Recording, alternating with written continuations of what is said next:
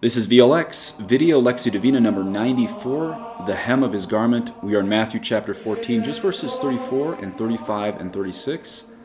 Quick thank you to all my donors, a giant thank you to all my donors, and you can see my life update and Advent pitch on my blog, which I'm going to link in the show notes. God give you his peace, in nomine Patris et Filii et Spiritus Sancti, amen. God, our Lord, we ask the grace that all of our intentions, actions, and operations be directed purely to the service and praise of your divine majesty. In nomine Patris et Filii et Spiritus Sancti, amen. And when they had crossed over, they came to land at Gennesaret. And when the men of that place recognized him, they sent around to all that region and brought to him all who were sick and implored him that they might only touch the fringe of his garment. And as many as touched it were made well. Thus are the words of the Holy Gospel. So not too long of one this week. We're in the last section of Matthew 14, and Jesus is finally back on the Israeli side of Lake Tiberias. After so many astonishing wonders, including healing people, the miraculous feeding of 5,000 people, walking on water, and even more amazingly, having Peter walk via Peter's faith. So today wraps up chapter 14. And remember as we look at this that some places in the past and in the future of where Jesus goes, some of the places where Jesus goes have so little faith or maybe distrust of Jesus that they want nothing to do with him. They actually ask Jesus to leave. Today, thanks be to God, is the opposite. These people not only have faith, but they want to bring the whole world to Jesus. Listen again. And when they had crossed over, that means Jesus and the apostles, they came to the land of Gennesaret. And when the men of that place recognized him, they sent all around to that region and brought to him all who were sick. Okay, now the Greek word for recognized there is epignontes. Epignontes is actually a participle, kind of meaning recognizing, and it has that same root word gnosis, or knowledge, that we have in English, but it's very related to the word recognized in English. So it's a perfect translation, recognized Jesus. They recognized Jesus. Well, remember, obviously this was not only before the internet, but obviously long before photographs. So we have to ask, how did they recognize him? Was it by his face? Was it by his voice? Was it by just the grace pouring out around him? Was it by his miracles? Or maybe just word had spread by word of mouth, obviously before the internet. Maybe word of mouth had spread. He was coming. Can you imagine the excitement at that? What is his face going to look like? You've heard all about him, but this is your first time seeing him. Remember, we have to get out of IBL, Imaginary Bible Land. Jesus didn't have every man's face. He literally had a human face. Imagine that, even if you're not in the imaginative way of prayer, seeing Jesus for the first time. Okay, so they sent out, what did they send out? Well, something or someone, and then the purpose of this was to bring in all the sick directly to Jesus in that entire region. So we have that word sent. It doesn't exactly say who, but let's look at that verb sent. It's apostolon. Apostolon has the same root word as apostle. And apostle, as you know, means one who is sent. So the men of this region recognized Jesus, and then what did they send out? Well, presumably people. People as these little emissaries, these fast little couriers to tell everyone in a radius around their region, Jesus Christ was here. Basically, quickly bring your sick. Now, how big of a radius? I don't know. Jesus seems to spend not too long at places, maybe somewhere between an afternoon to, I think we have a couple times in the gospel where he stays a couple days in a place, especially if they have faith. But if you really think about it, he really spends very little time as a visitor. So he has to move fast because he has to reach so many people with his healing, his miracles, and the gospel. So it seems that they have limited time to bring everyone there. So I don't know, maybe a 5-mile radius, maybe 10 at the maximum. These are just my guesses. But they seem to know they have limited time. So they sent out these walkers, or maybe even these runners, to let everyone know in this radius, Jesus the healer is here. This miracle worker is in Gennesaret. Imagine being in your own let's say you grew up in a small town. Imagine being in a small town and the most famous prophet in the world is just showed up, and you want everyone you know who's sick to come there, and you make sure that they get there because you're that confident that he can heal. This is how confident people were, and it pays off because he really does heal them, as we're going to see. Now, thankfully, this is all before selfies and all that narcissistic culture that, unfortunately, I'm even a part of trying to evangelize online and stuff. It's not healthy, but this is before the days of social media, and yet they still recognize him. Okay, in any case, the sick in all that region, they clearly believe too. This is important. Notice that there's two groups of believers in today's gospel. Even though we're just looking at 3 verses, we can capture a lot in there. There's 2 groups of believers. The men of that region recognize Jesus, but we have to remember that's not enough to bring on all the sick. All the sick would also have to consent. Yeah, even in the first century, in ancient days, there was still consent for things like this. All of the sick would have to consent to being brought there, even back then. And sure enough, they also recognize Jesus and they want to be healed. So we can assume they get there pretty quickly, since I said earlier, Jesus can move pretty quickly. He's kind of on the go. And by the way, when I say on the go for Jesus, that doesn't mean he lived a frenetic life or was rushed clearly he even had time for decent conversations with a single person. Look at the woman at the well in John 4, one of my favorite times. We'll get to John in future VLXs. But anyway, back to the end of Matthew 14 today. All of the sick are brought there. So let's look at that word brought. Brought doesn't sound like a very exciting word to look at, but the Greek word for brought there is prosynikon. Prosynikon is plural, as in they brought. It's saying these runners or these walkers to the towns, they brought the sick. Or maybe their family and friends brought them there. But notice it's a very different word than walk or go. Why is that important? Because it's clearly not the sick walking themselves. Well, this can mean only one thing. Looking at that Greek word prosynikon, they brought the sick, meaning these sick are truly crippled or lame or lepers or paralyzed or a dozen things that can make a man or a woman incapacitated. They had to bring them there because they couldn't walk there. And why do I mention the Greek? I think most of you know this, but the Old Testament was mostly written in Hebrew and the New Testament was written in Greek. So every time I say the Greek, I'm talking about the original language that the gospel writers wrote this under inspiration.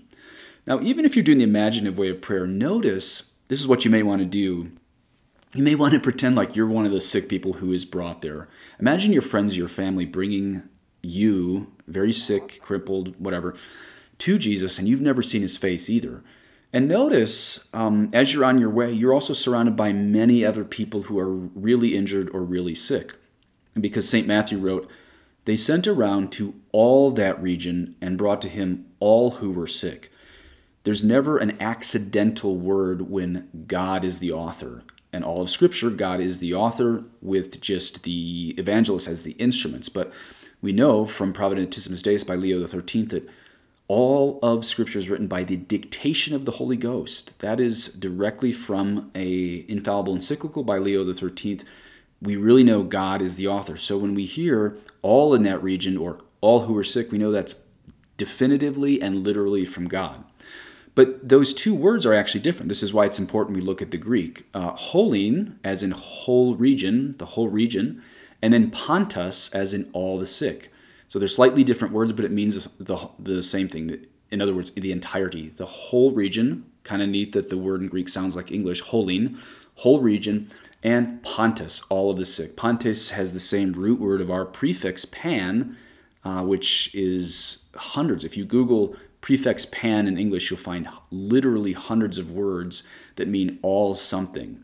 Here's just a few random examples. Panacea, pandemonium, pangeny, panoistic, panoply, panorama, panoramata, pantheism, panzootic, and pampathy.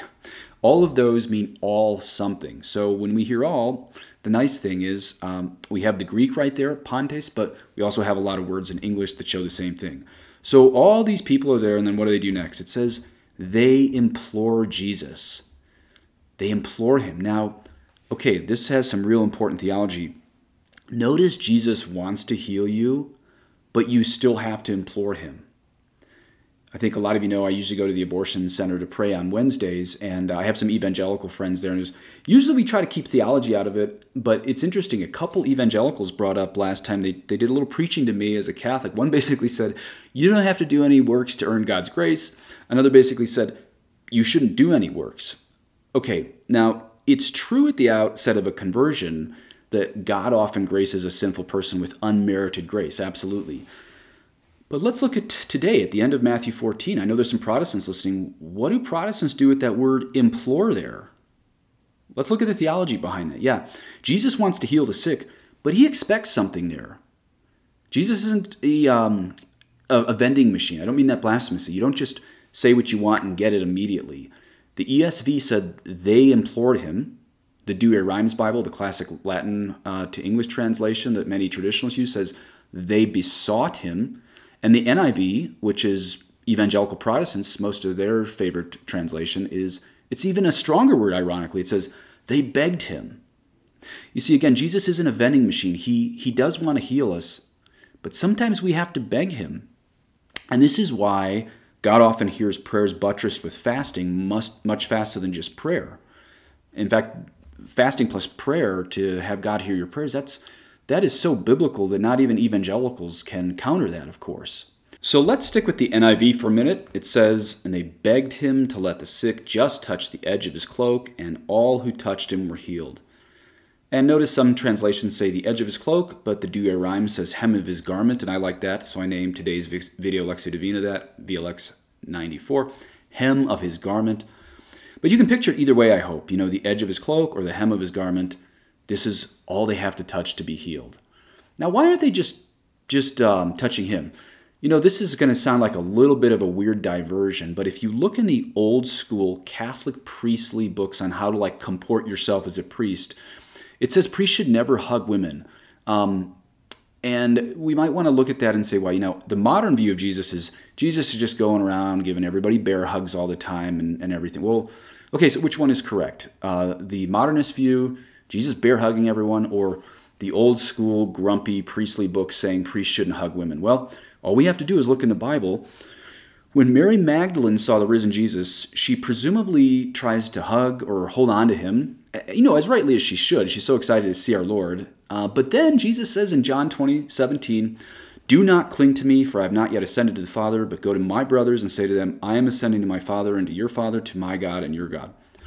The Latin there is even more pronounced. "Noli me tangere," do not touch me. Okay, so it looks like the old school priestly books are correct when it says priests just don't go around bear hugging people. But it's not even necessary for the people today to touch Jesus because there's just this much power and grace coming out of him. This isn't me trying to clamp down the joy and the power of the gospel. The point is, you don't have to drum up something that's not even there, because there's already so much power and grace coming out of Jesus that just touching the hem of his garment is enough to get healed. I think of Isaiah 61:10. "He has clothed me with the garments of salvation. He has covered me with a robe of righteousness, as a bridegroom decks himself like a priest with a beautiful headdress."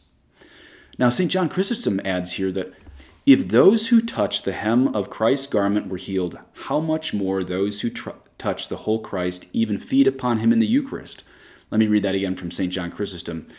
That if those who touch the hem of Christ's garment were healed, how much more those who touch the whole Christ, even feed upon him in the Eucharist. So maybe remember that line from St. John Chrysostom next time you go to Holy Communion. And then do truly ask our Lord to be healed of all illnesses of mind and body. Also, you might notice this is why some Catholic movements you may see have lay people touch just the humeral veil surrounding the monstrance when our Lord is brought to them in the Luna by the priest. Okay, final sentence in Matthew 14 today. "And as many as touched it were made well." Now, this seems to imply everyone touched it, or at least everyone who touched it was made well. But those words in English, "were made well," those three words, well, the cool thing is it's just one word in Greek. You might want to write that above your English or Spanish or Chinese or Portuguese, whatever you're doing this study in. The Greek there is diasothisan. Diasothisan is actually from the first person present, diasozo. And diasozo means I bring safely through, I save, I rescue, or I cure. So literally it's saying they were saved and rescued and cured all in one single word right there. In fact, that word, diasothisan, has the same root word as the Greek word for salvation. In fact, if you Google the English word soteriology, kind of a big word, but go ahead and Google it, soteriology, and you'll see, even in English, this is the study of salvation. Well, that's the same root word as today's diasothisan. And by the way, soteriology, if you don't want to Google it, is just the study of how we are saved by salvation. It's a subsect of theology. You can watch my CPX series for the dogma of soteriology to really see how we Catholics say you are saved, or really how Christ gave to the apostles how to be saved by him. But just today, look at that word soteriology. Again, it has the same root word as today's last verb, which is actually the last word in Matthew 14, all of Matthew 14 again, diasotheson, meaning literally these people were saved. Okay, now granted, it's talking about their bodies, and hopefully the apostles one day also washed many or all of their souls clean in baptism. Or, Jesus certainly could forgive their sins today without the sacred gospel writer necessarily taking note of it. But notwithstanding all those things, I think today is specifically in regards to their bodies being saved. But still, it's worth meditating on that word, diasotheson, and how it means rescued and cured. Jesus rescued their bodies today from demons and death and corruption. Now, I add on top of that, it'd sure be nice if we had these miracle workers like Padre Pio who had all the power of Jesus flowing through them. And even though we don't seem to have many or any Padre Pios walking around, this is the great news still, is that anyone can be baptized and have Jesus rescue your souls as powerfully as if Jesus were the one doing the baptism if you are baptized. So if you're listening to this series and not baptized, I implore you to accept Christ as your God and your friend and your Savior and be baptized, and this will be the beginning of your soul being rescued. Okay, last point. Father Lapide points out that today's miracles were done around Passover. Well, which Passover? Well, Father Lapide says this was the third Passover of Christ's preaching. That should make you really kind of jump back for a minute. Why? Because that means there's only 1 year to go of his preaching and miracles, and then his final Passover. Well, what happens at Passover? That's his execution. So this is basically Father Lapide saying, we have 1 year left in the Gospel of Matthew with Jesus alive. Of course, he comes back to life in the resurrection 2 days later. But that means there's only 1 year to go in life, meaning today Jesus is 32 years old in today's VLX. Okay, but now look at this. If you look at the VLX series, why are we only half done with Matthew? And please God, we're also going to get to Mark and Luke and John and maybe some other books of the Bible. It's going to take a long time. But we're only halfway done with Matthew. But hold on, Jesus is 32 and he only lives to 33. Doesn't seem the math works out, right? Well, here's the answer, is we're half done with Matthew, but Jesus is at 32 of 33 years on earth. Why? Because his passion and his death and his resurrection is just that important to cover so much of the Gospels. The last year in Jesus' life here is half of Matthew's Gospel. John is even more amazing. Remember, there's 21 chapters to the Gospel of John. John 13 begins this long, beautiful prayer to God the Father and admonishment to the apostles all through Holy Thursday that night. And then we have all the way through John 20 and 21, the resurrection, which means something like 40% of the Gospel of John, which is John 13 to John 21, maybe it's closer to 50%. Half of John is the passion and resurrection of Jesus. In other words, John 13 onwards takes place during Holy Week. Okay, last couple things. We're getting ready for Matthew 15, and one of the things you're going to notice as we get into Matthew 15 and the rest of Matthew for the last year of Jesus' life is the miracles speed up, but so also does the jealousy of the Pharisees. And so even though we have a long way to go, we're kind of just switching from second gear to third gear now, pretty fast to the crucifixion and the resurrection. So please do keep all of the events of the Passion and the Resurrection on the back burner of your meditation, even when they're not your primary meditation. But I can also give you a little admonishment too, that you really should try to make the Passion of Jesus your exclusive meditation a few days a week. That seems to be the unanimous advice of most saints on mental prayer, is to make sure to meditate frequently on the Passion of Jesus. Please say an Our Father for me, et benedictio Dei omnipotentis, Patris et Filii et Spiritus Sancti descendet super vos et maneat semper. Amen.